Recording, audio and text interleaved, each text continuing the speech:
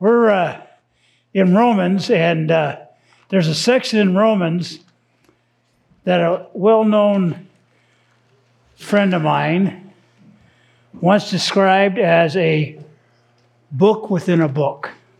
Do you know who that is? Oh, yeah. Just looking at the clock. All right. Why is it a book within a book? Because this particular passage, Romans 6, 7, and 8, are all interconnected with the thought of theology that is the most foundational understanding for Christian living. It is really, really, really, really important.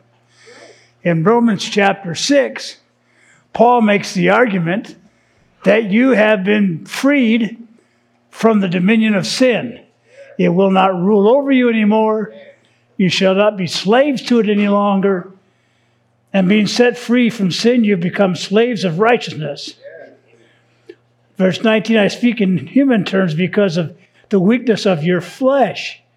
For just as you presented your members as slaves to uncleanness and lawlessness, leading to more lawlessness, so now you present your members as slaves of righteousness for holiness. But now having been set free from sin and having become slaves of God, you have your fruit to holiness. So what Romans 6 says is you're called to free yourself from the entanglements that come through temptations and giving into those temptations leading to sin. All sin is a matter of disobedience to God. How do you know if you're disobeying God? Because He's given us His understanding of what you should do and shouldn't do. You know, in politics, they have to go to foreign countries, and they have a person that is understanding of the culture that they're going to.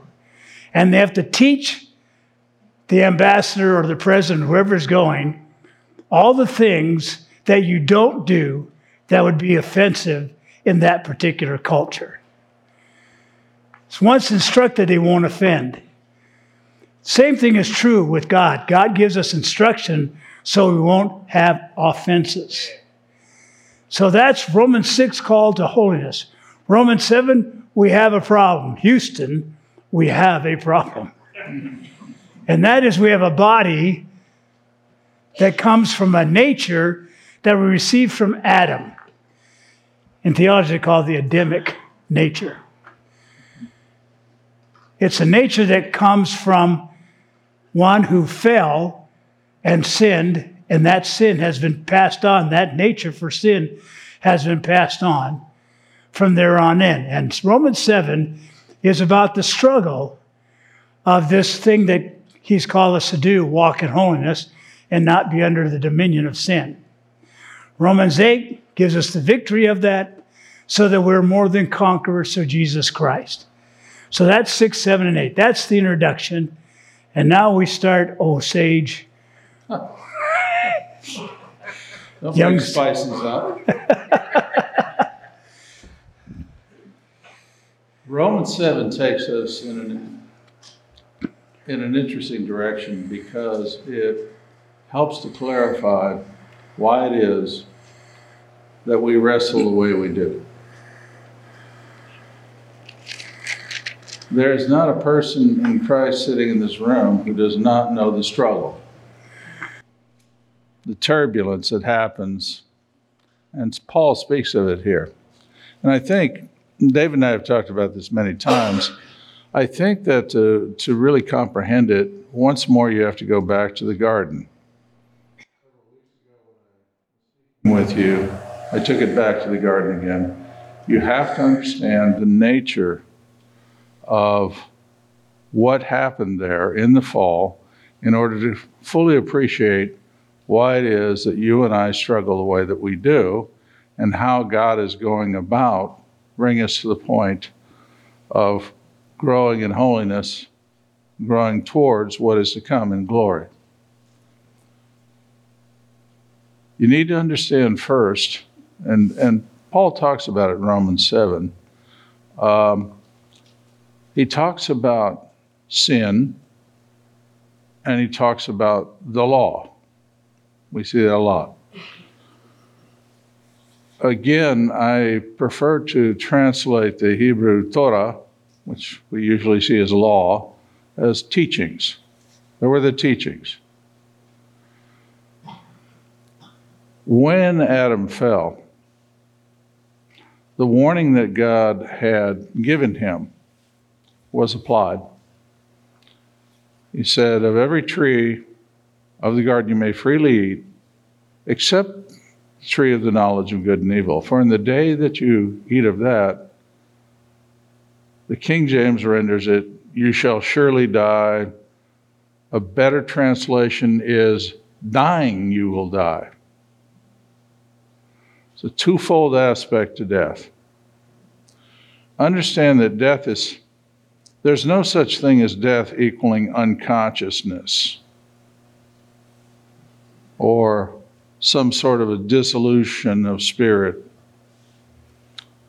Death is not unconsciousness. Death is separation. When that which was intended to be together is pulled apart, that's separation. When your spirit leaves your body, should you pass away before the return of the Lord, that's separation. Paul makes it clear. The body sleeps, the spirit ascends to be with the Lord. It says to be absent from the body is to be present with the Lord. So, twofold aspect. Adam was immediately separated from the presence and knowledge of God, and we talked about the fact that the Shekinah glory itself was taken. Now Adam was unclothed. He was uncovered, an even better way of putting it. No longer covered with the light as with a garment. It's critically understand that because that happened instantly. The glory departed. And then human beings walk in darkness. Your immediate condition is to walk in darkness because the light has gone. Eventually, there's a physical death. But what happens at that point is that the body begins immediately to degenerate. Having fallen away from the source of light, your body begins to degenerate. And even though under the much more friendly climactic conditions in the world before the flood, even though it still extended to centuries, people would live centuries, literal centuries, they would die. Dying, you will die. And that has been, as Romans 7 makes clear, that has been the way that we have experienced it from that time until this. Look around. Look at each other. We're all dying. From the youngest to the oldest, you're dying already. Already. The youngest don't believe it. The eldest say, oh, heck yeah. You get up in the morning, you look in the mirror, and you say, what the heck happened to me? What happened? You really do. And I tell you, one of the most painful things that you can do is to go on Facebook and see photographs of people that you were in high school with and say, who is that person? What happened to them? And then to realize that's probably what they would say to me.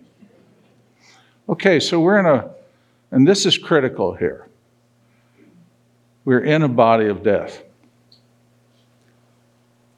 But in Jesus Christ, we've been born again and we have a spirit of life. Now that's what we're facing. We're facing the fact that within us, there is this combat going on. There's a duality happening. Right. That's exactly right. That war. The flesh nature received from Adam, the righteous nature received from God. When Nicodemus came to Jesus by night, he said, "What must I do?" He says, "You got to be born again." Well, how can that happen? Physically, I can't enter my mother's womb again. And he says, that which is born of the Spirit is spirit. That which is born of the flesh is flesh. You were born in flesh.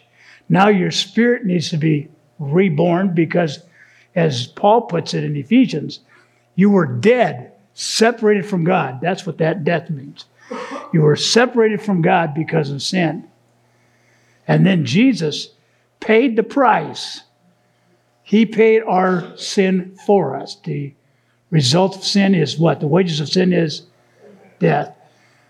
But he paid that for us. Now our spirit has been reborn. If we could have that diagram sometime, that'd be great. So now you have a spirit nature that comes from God, and you have a flesh nature that comes from Adam.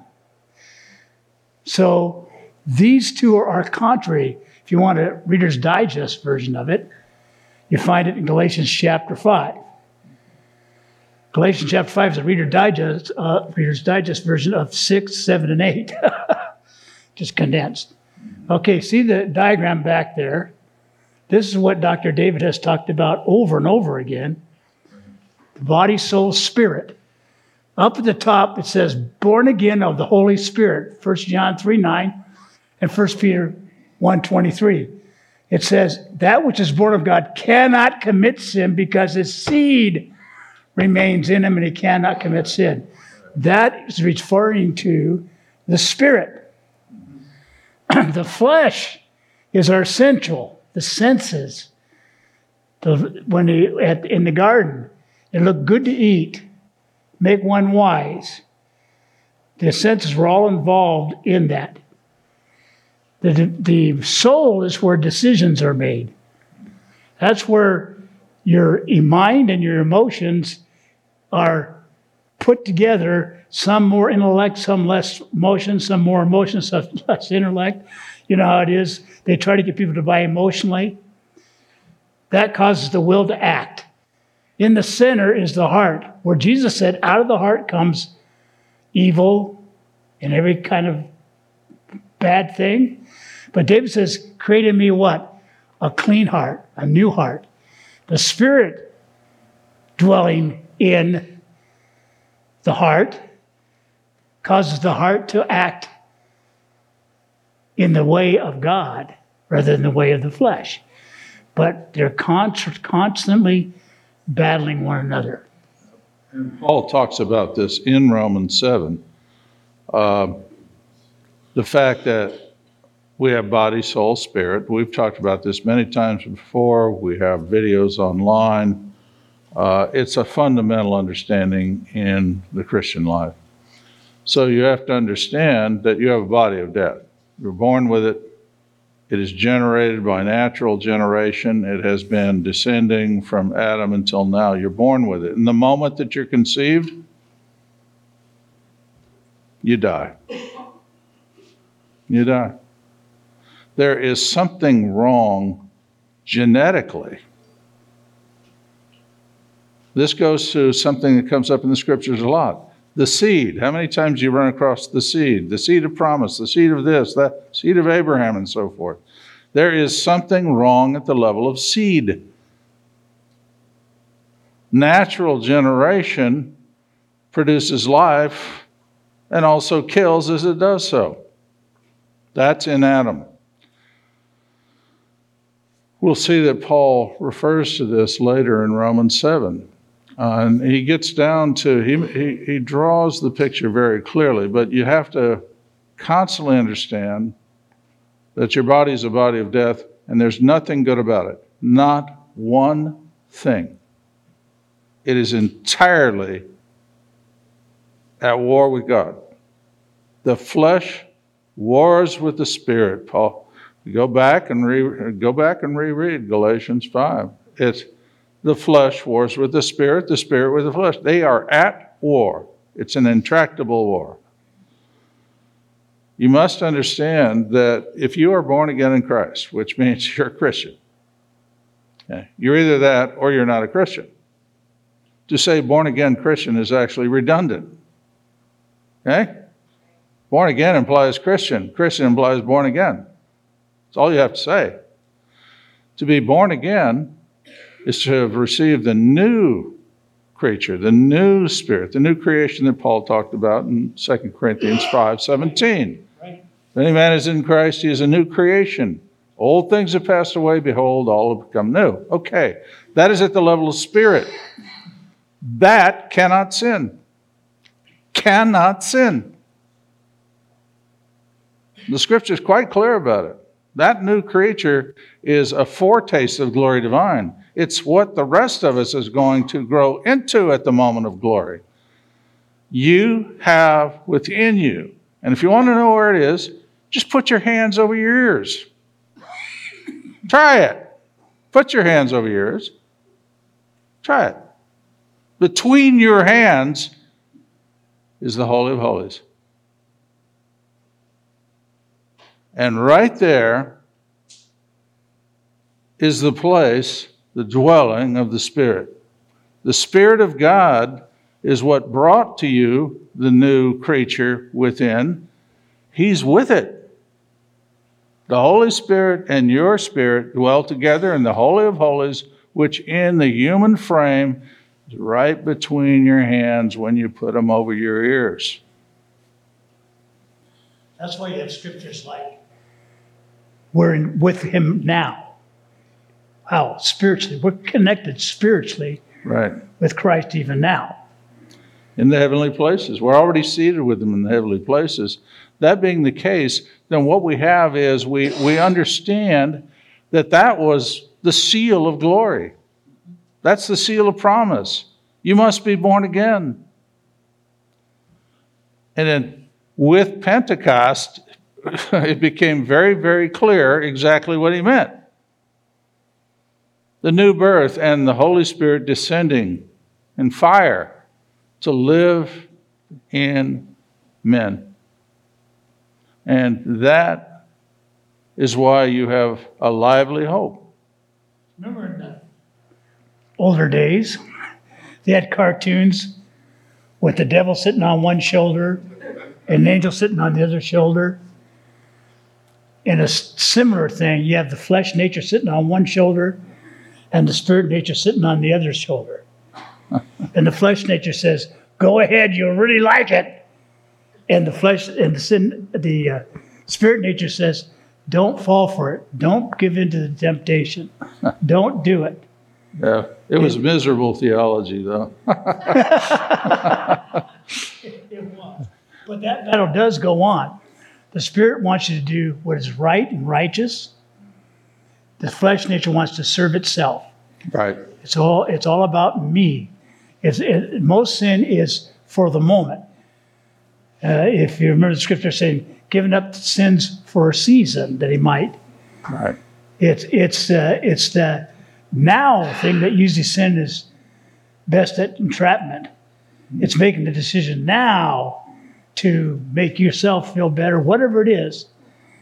And that's why it's so strong. And since most people lived in the flesh long term, they have to rebuild their life in the spirit. And people want an instantaneous spiritual maturity, and all of a sudden they can overcome everything when it took them years to build the flesh. It doesn't happen instantaneously. There is a theology out there that you can have instant sanctification, which means you don't sin any longer through an act that you do. Instant sanctification is as good as instant coffee. It's worse. The fact is that we are intended to grow into this. We're intended to mature into this. We're not intended to assume it all comes at one moment.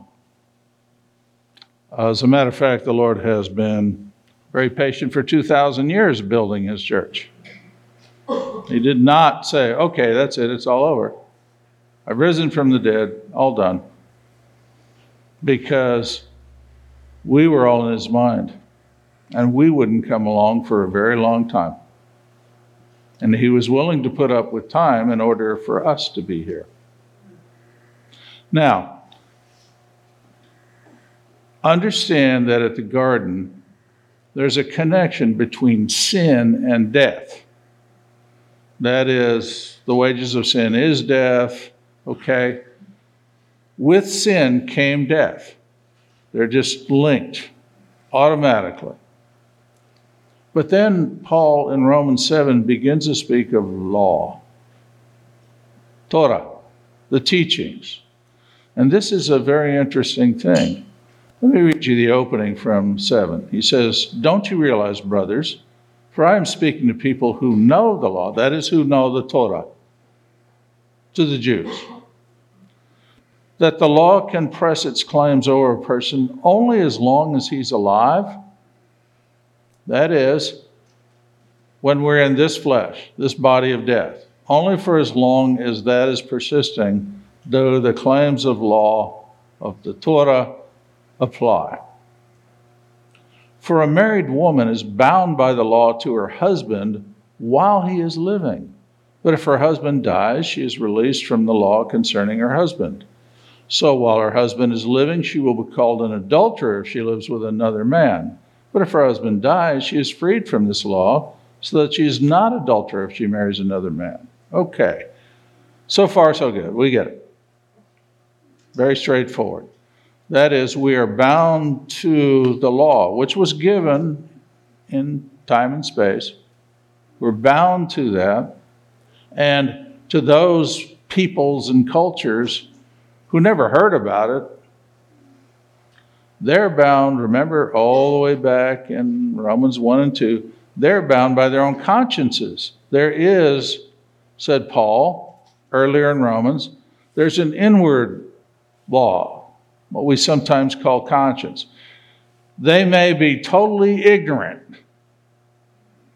of the Creator, the Lord, even though it's very clear that He's there.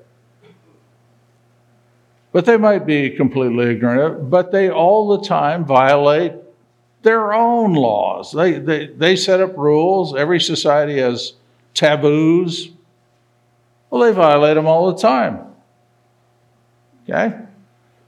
You shall not murder is something that is, it's not like there are societies and cultures who've never heard of the scriptures that don't view murderers or thieves with approbation. So you have something that's already known. If you're without the law, Paul says, you violate your conscience, your heart, what God put in you when He made you human.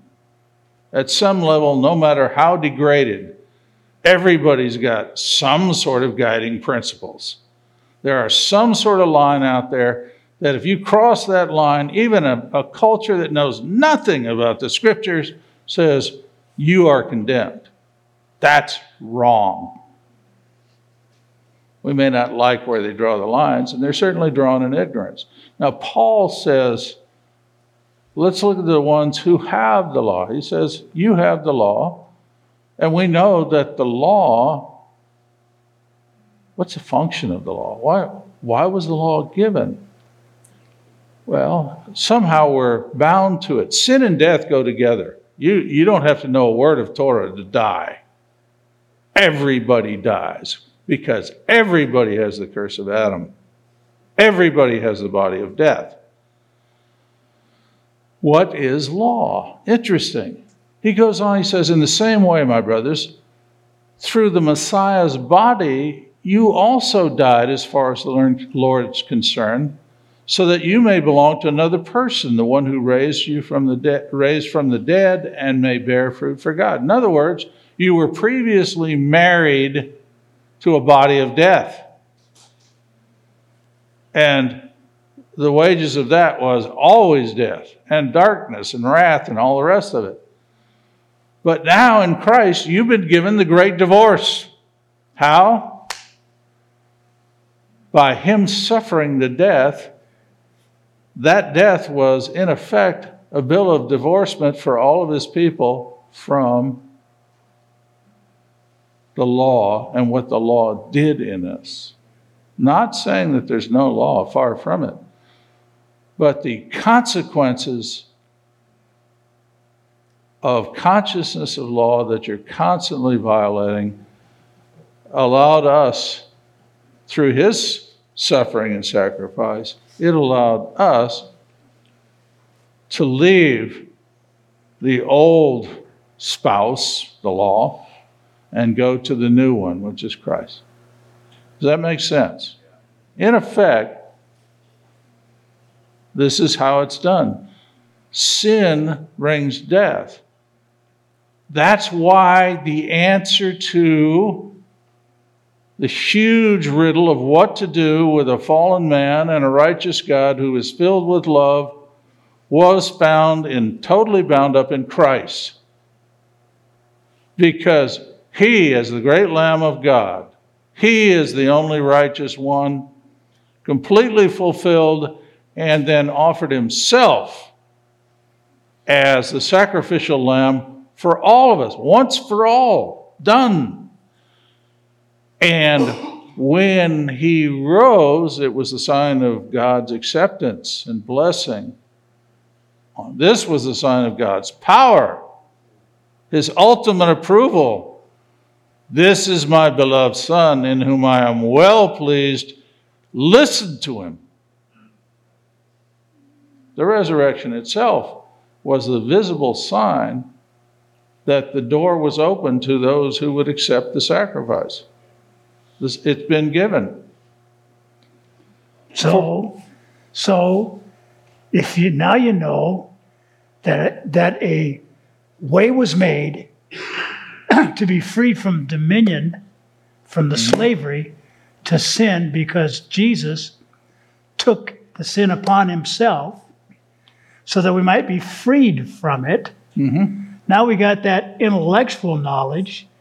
Why do we still struggle against sin?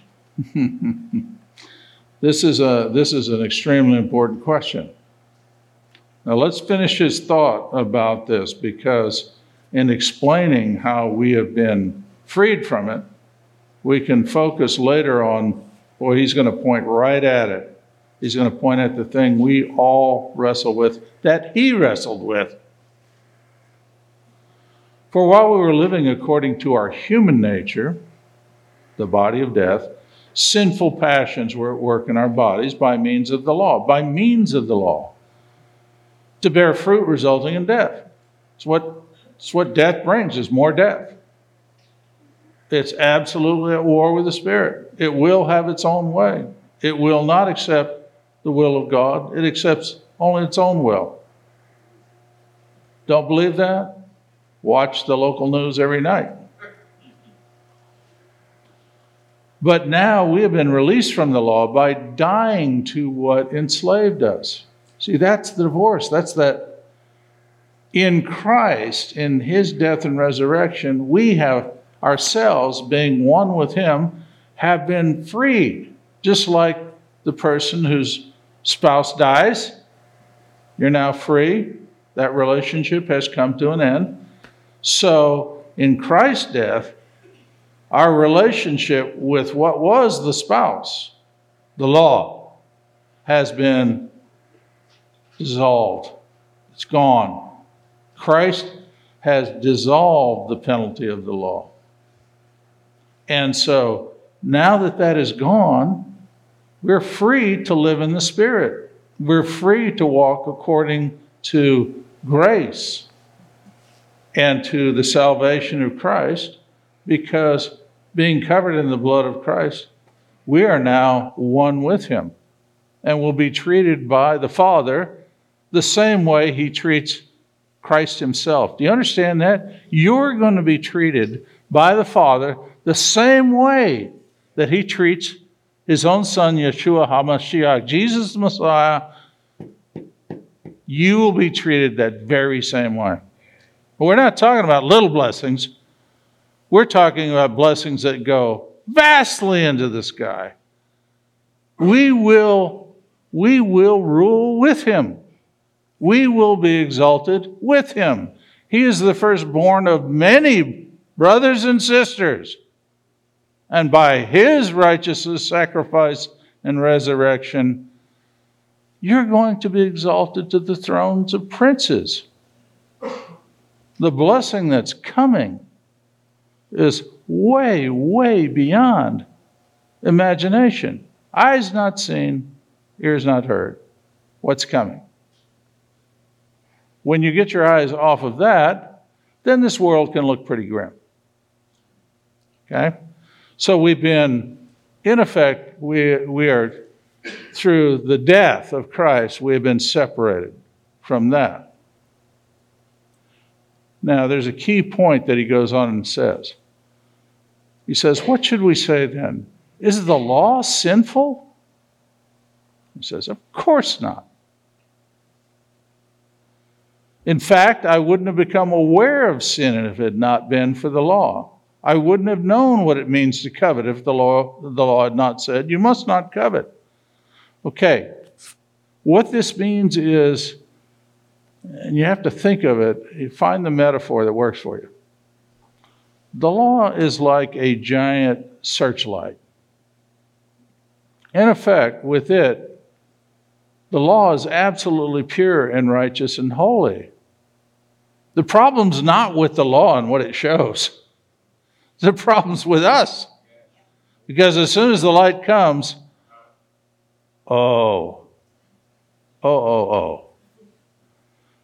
as soon as you look in the perfect mirror of Torah, which was given. Remember, it's a mirror. It's not a window. It's not so you can point at somebody else out over there. It's a mirror. You look at it. What are you supposed to see? Yourself. See yourself as you really are. And don't forget when you turn away from it. Don't forget. That's where truth is. And so when you understand that, then you realize the law is like God's spotlight beam on you. It shows you what you really are. But the problem is that spotlight beam can't save you. All it can do is reveal your need. All it can say is, you have failed. It's all it can do. Let me show you the many ways in which you failed. Now, when Christ came along, he even sharpened that. What did Christ say? You've heard it said, you shall not kill. I say to you, if you've even looked at your brother with hatred in your heart, you have already murdered.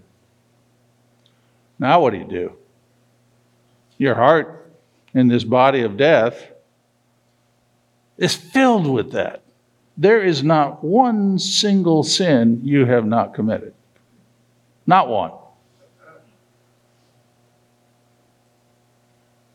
You don't have to brain somebody over the head to murder them.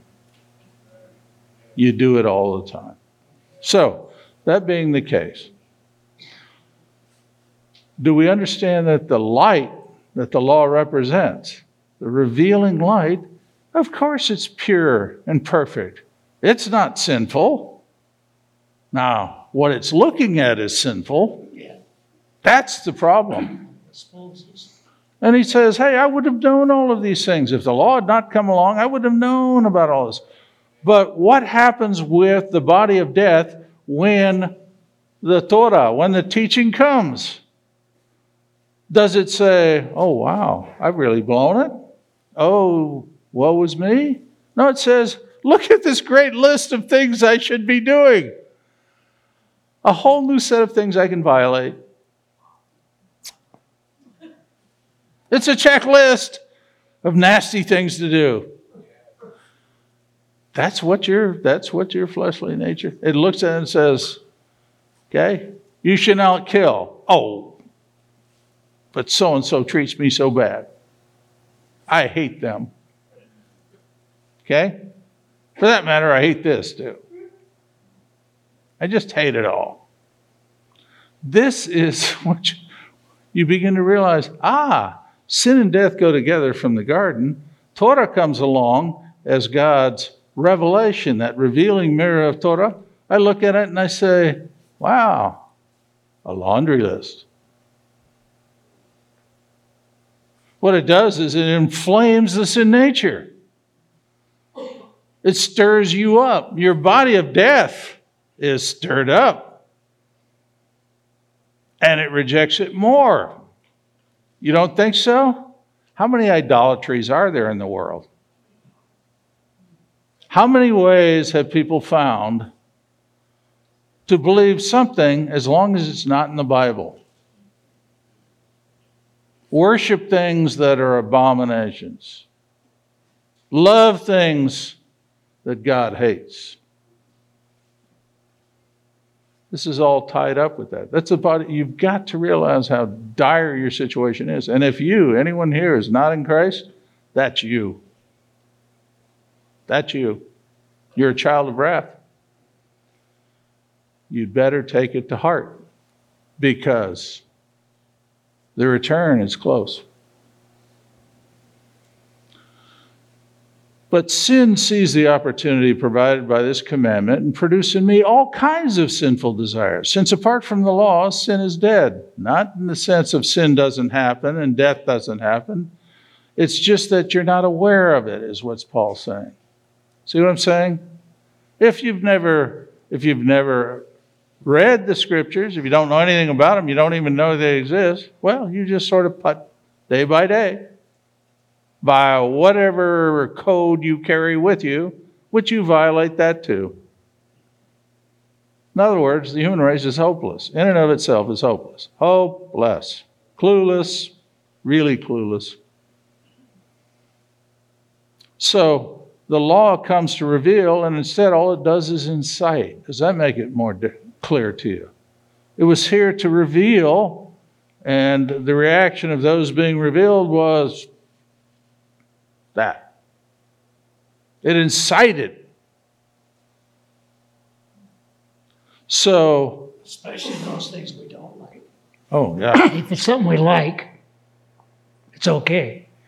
But when God says, this is wrong, that's when the flesh nature says, no, it's not wrong. And I will justify it by blah, blah, blah, blah, blah. Best justifiers in the world. Oh, sure. We're very good at it. He says, at one time I was alive without any connection to the law. That's true. We're born,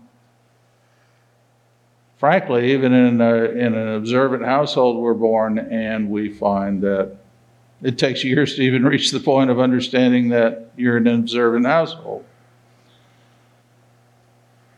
He says, but the rule was revealed. In the course of time, Paul became familiar with Torah. And he said, when the rule was revealed, sin sprang to life. Just flame on. And I died. I found that the very rule that was intended to bring life actually brought death. Because, again, it revealed the complete helplessness. If one perfectly, completely, absolutely, from one end of life to the other, carried out everything in the law, would they be condemned? No. If. But there's only one who's done that. And he, as we could discuss on some other occasion in the indeterminate future, he was not born with a body of death. The second Adam was not born with the same body as was produced by the first. And that is extremely important to understand. The perfect Lamb of God. There's a very specific meaning to perfect, spotless, pure. Christ came into this world with a nature we don't know. For sin, seizing the opportunity provided by the rule, deceived me and used it to kill me. Yep, that's it. Now the checklist. Oh, gee, the wonderful checklist. the checklist he was operating under when he let the people who stoned Stephen to death pile up their garments at his feet. The law in Paul led him to become a really fine murderer. He slaughtered the church. He went up against the church. He had people imprisoned. He had people executed. He was a Pharisee's Pharisee. That was done by the power of the law. He was acting according to the law. And it made him a murderer. In the name of righteousness, he murdered. In the name of Torah, he slew. That's what happens. So then, the law itself is holy. It is a revealer. And the rule is holy, just, and good. It's just that we can't do it. Is that clear? There's nothing there. The law is perfect and pure, but we can't do it. He goes on, he says, now did something good bring me death? How can that be? Of course not. But in order that sin might be recognized as being sin, in other words, that revealing, when that light of Torah comes in, suddenly you realize how much darkness there is, that everybody's broken. And now you begin to see, if you are spiritual, how terrible everything is. Okay? It used something good to cause my death, so that through the rules, sin might become more exposed as being sinful than ever before. In other words, that perfect light of Torah, the law, came to show sin for what it was. Show us for who we were. Except that when we were exposed, we were helpless. It exposed us as helpless. If we didn't have a Redeemer, we were done. No escape. None. But the Redeemer came. For we know that the law is spiritual, but I am merely human. Now we get to it, see? I'm just a person, by which he means fallen, body of death, and all the rest, right? So the law is spiritual. I am merely human. I'm sold as a slave to sin. I was born into it. I was born with the body of death. If you think that little babies are without sin, you haven't had one. Oh, man. It's an unmitigated disaster. Human nature, that body of death is already, it doesn't just coo and cuddle. It yells and it screams and it's self-willed and it wants what it wants when it wants. And when they get to be about 3, it gets worse. No. Now, here's what's key. I don't understand what I am doing. Here's Paul talking about himself. For I don't practice what I want to do, but instead I do what I hate. Ever had that feeling? Hey, I'm going to do this, right? Whatever the last diet was. Followed shortly by 10 bags of Cheetos. Now you're going to meddling.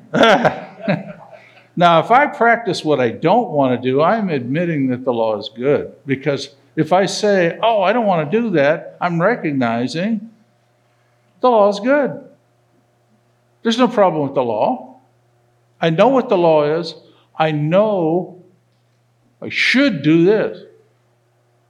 But he says, as it is, I'm no longer the one that's doing it, but the sin that is living in me. He's beginning to see this that the sin nature itself, the body of death itself, is something that exists in him, in his experience, as separate from the new birth, the new Paul, the one that met Jesus on the road to Damascus, the one who was born again.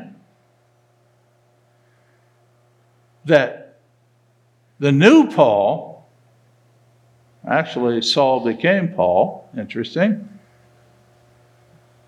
that this new being says, when that happens, it's no longer me, the born-again me that's doing it, because that new creature cannot sin. The new spirit cannot sin. It absolutely cannot sin, which is a mind blower to many people. Okay? Your body of death cannot do good. Get it? Nothing. Not a thing. Forget it. And it will eventually betray you. Your body will betray you one way or another, and probably hundreds of times over, and eventually you go out on a slab. Okay? It's the truth.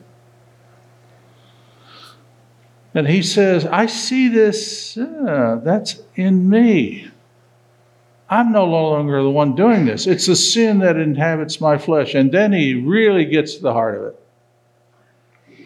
For I know that nothing good lives in me, that is in my flesh. He's saying, there's nothing good in me in my body of death. Get it? My flesh. There's nothing good there. And anytime I do something unworthy, or I say I'm going to do this and end up doing that, that's my flesh. That's the body of death. And Paul says, that's not me. And the one saying that's not me is that new creation. That's not me. It's the body of death. And we've already seen, how do you deal with that question? That long relationship, that spousal relationship with the body of death? It must die. That's what breaks the relationship. So there are only two ways that the body of death is dealt with. One, Paul talks about in 1 Corinthians 15. One is we die, our body sleeps. He says, that's sleep. So your body of death is going to decay. That's sleep to a saint. Your spirit goes to be with the Lord. To be absent from the body is to be present with the Lord, right? But you see, then you've been separated. By death, you've been separated from the body. The body of death no longer has power over you. The only other way is the great exception. Those of us who are alive and remain until the return of the Lord will be transformed in an instant, in the twinkling of an eye, instantly glorified. The body of death will instantly become the body of life. That's the only exception. Otherwise, and both of those, if you think about it, are divorces, if you will, death. They chop off the body of death and bring the body of life. And then everything that you've known and experienced at the level of the new birth illuminates that whole new glorified body. Shekinah glory will come again to you. The light, you will be clothed in the light. Pure white linen, white linen. We're talking about the glory of light shining forth from you. But the body of death, that's got to go. And that's the provision that God has made in Christ. So as long as you have the body of death, you have the ability for sin to be in your life. That's why Paul later on in Romans 12 says, I beg you, brothers, by the mercies of God, to present your bodies a living sacrifice. The only problem with a living sacrifice is it keeps crawling off the altar. So you have to crucify yourself daily. You have to consider that body of sin and death dead. Not to ignore it. Separate yourself from it by living in the Spirit, by dwelling in the Spirit, by dwelling in the light. Walk as He is in the light. If you're walking in darkness, you can't be in the light. Darkness is what comes from your flesh nature.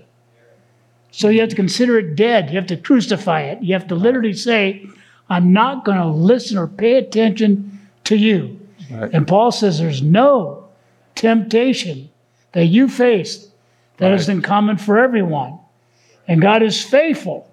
He won't let you be tempted above that which you're able to bear. In other words, Satan or nobody else can get at you to force you into sin because you've been set free from it. But you do have to make a choice whether you're going to follow the Lord or follow your flesh. Right. Choose you this day whom you will serve. Right. Is it going to be me or is it going to be your flesh? Yep. Well, that's why when Paul says, for I know that nothing good lives in me that is in my flesh, for I have the desire to do what is right, but I cannot carry it out. The body of death won't carry it out. It is absolutely, adamantly opposed to doing that. For I don't do the good I want to do, but instead I do the evil that I don't want to do. That's something that every saint has to say, I know that one.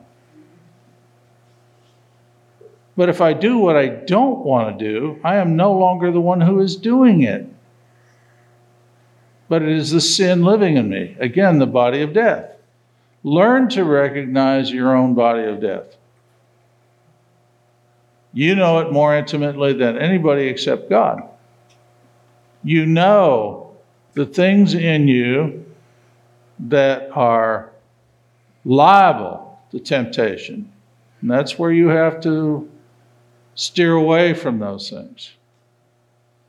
And if you will practice that and pray in that direction and carry on with it, what will happen is you will change. You'll find yourself changing over time. You'll find that some things that used to appeal don't. Other things that didn't used to appeal do. That's the change. So he says, so I find this to be a principle. When I want to do what is good, evil is right there with me. You live in a body of death. This is a crumbling temple. For I delight in the law of God in my inner being, that's that new creature, right? The born again one. But I see in my body a different principle, waging war with the law in my mind and make me a prisoner of the law of sin that exists in my body. So the body keeps plucking at me. It keeps pulling at me. No, no, no, no. And then Paul concludes by saying this. What a wretched man I am. Paul, the great apostle, who will rescue me from this body that is infected by death? Infected. It's a transmitted genetic disease, folks. It passes from generation to generation. Literally, when you're conceived, you die. In Adam, all die.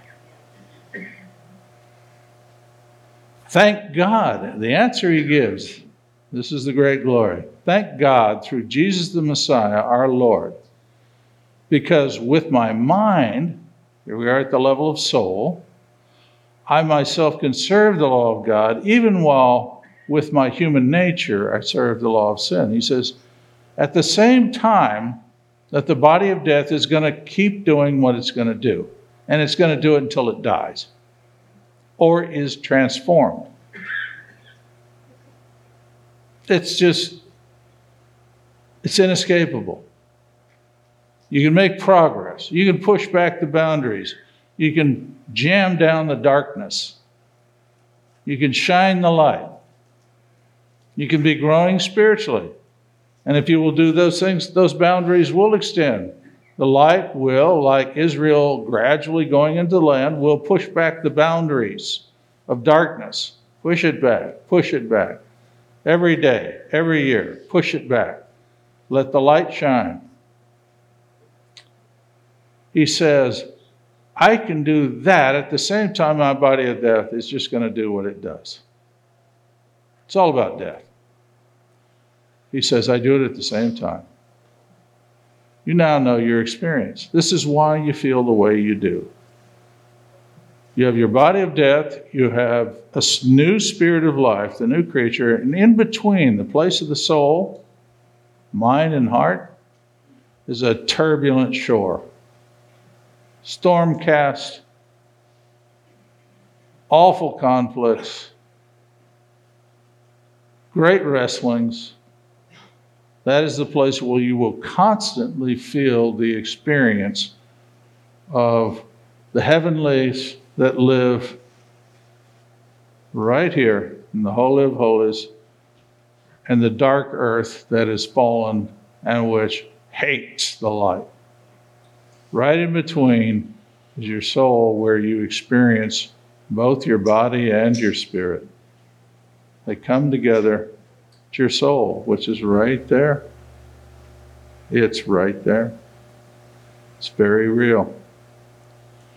So, if that helps, if you see what he's saying, if you realize that sin and death go together and can exist either in ignorance or Torah, if you have the Torah, you can know the revelation, then things get worse. Oh, good. But that because of the promises of God in his revelation, the solution is given in the perfect Lamb of God, Yeshua HaMashiach, Jesus the Messiah, and that while we in this life are going to wrestle with a body of death, and you know what it is. I got my hands full with my own body of death. I don't want to know about yours. The fact is, you know the things in you that are heavily grooved into doing the same old awful stuff. In closing, may I offer just a couple of suggestions that come from the scripture? One of is that meditate in the law of the Lord day and night. Mm-hmm. Always have the scriptures. Now, it's very difficult to meditate on something if you have to read it. So my suggestion is start memorizing. People say, I can't memorize. I said, what was your address? They got that. What's so-and-so telephone number? And they got it. You can memorize whatever's important to you. Trust me. What's your social security number? I'd have to look it up because I haven't read it in quite a while. No, that's that Alzheimer's. Yeah, all the time you're saying that. That's a subset of the body of death. Learn the scripture. 2, it says, pray without ceasing. Prayer, not a monologue towards God, but a relationship with God in which he walks with you and he talks with you and he tells you you are his own. That is 2. 3, don't forsake the gathering of yourselves as some have and have been shipwrecked by it. You need to have relationship with other Christians. Walk in the light, be with children of the light, build one another up, exhort one another, care for one another, bear one another's burdens. The list goes on and on. That can't be done if you're by yourself. You can't have that with it by yourself. It requires fellowship. So you need to, every time you can, be in a fellowship of believers.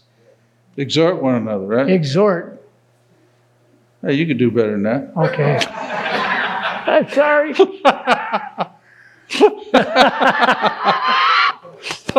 We have a good relationship. You wouldn't believe it, would you? Well, it is true, I tell you.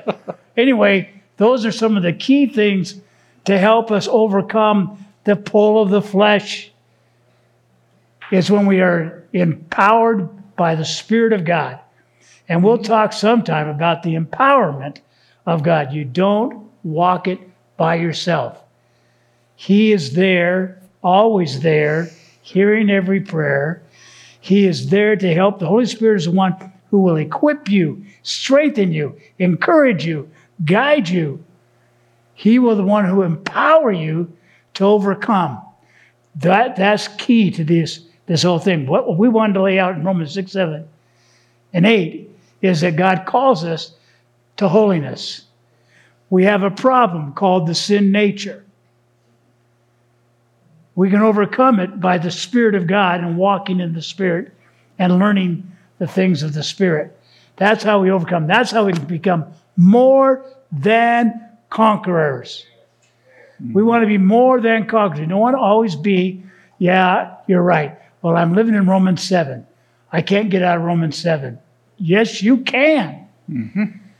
You can. You don't have to stay in letting that sin nature dominate you. You don't have to. Mm-hmm. It will automatically if you don't do anything. If you don't take precautions, if you don't take the antivirus, which is the Word of God. But don't walk from here without acting on it. In Hebrew, to believe is to do. In Hebrew, there was no separation between the two. And guess what, poor creatures? Revelation has come, and you're being instructed. Now, all of you are accountable for what you have heard. Live as Christ lived. You've been empowered. You can push back the darkness. His glory is coming very, very soon. Amen. In the meanwhile, he calls you to be fruitful. Do not appear at the Bema seat saying, Yeah. You don't, the most painful moment in your whole existence would be if you saw Christ at the Bema seat and the look on his face was hurt. When he saw you, he became mournful. What could have been, what you knew, and how little you did with it. So, be fruitful. Let's pray.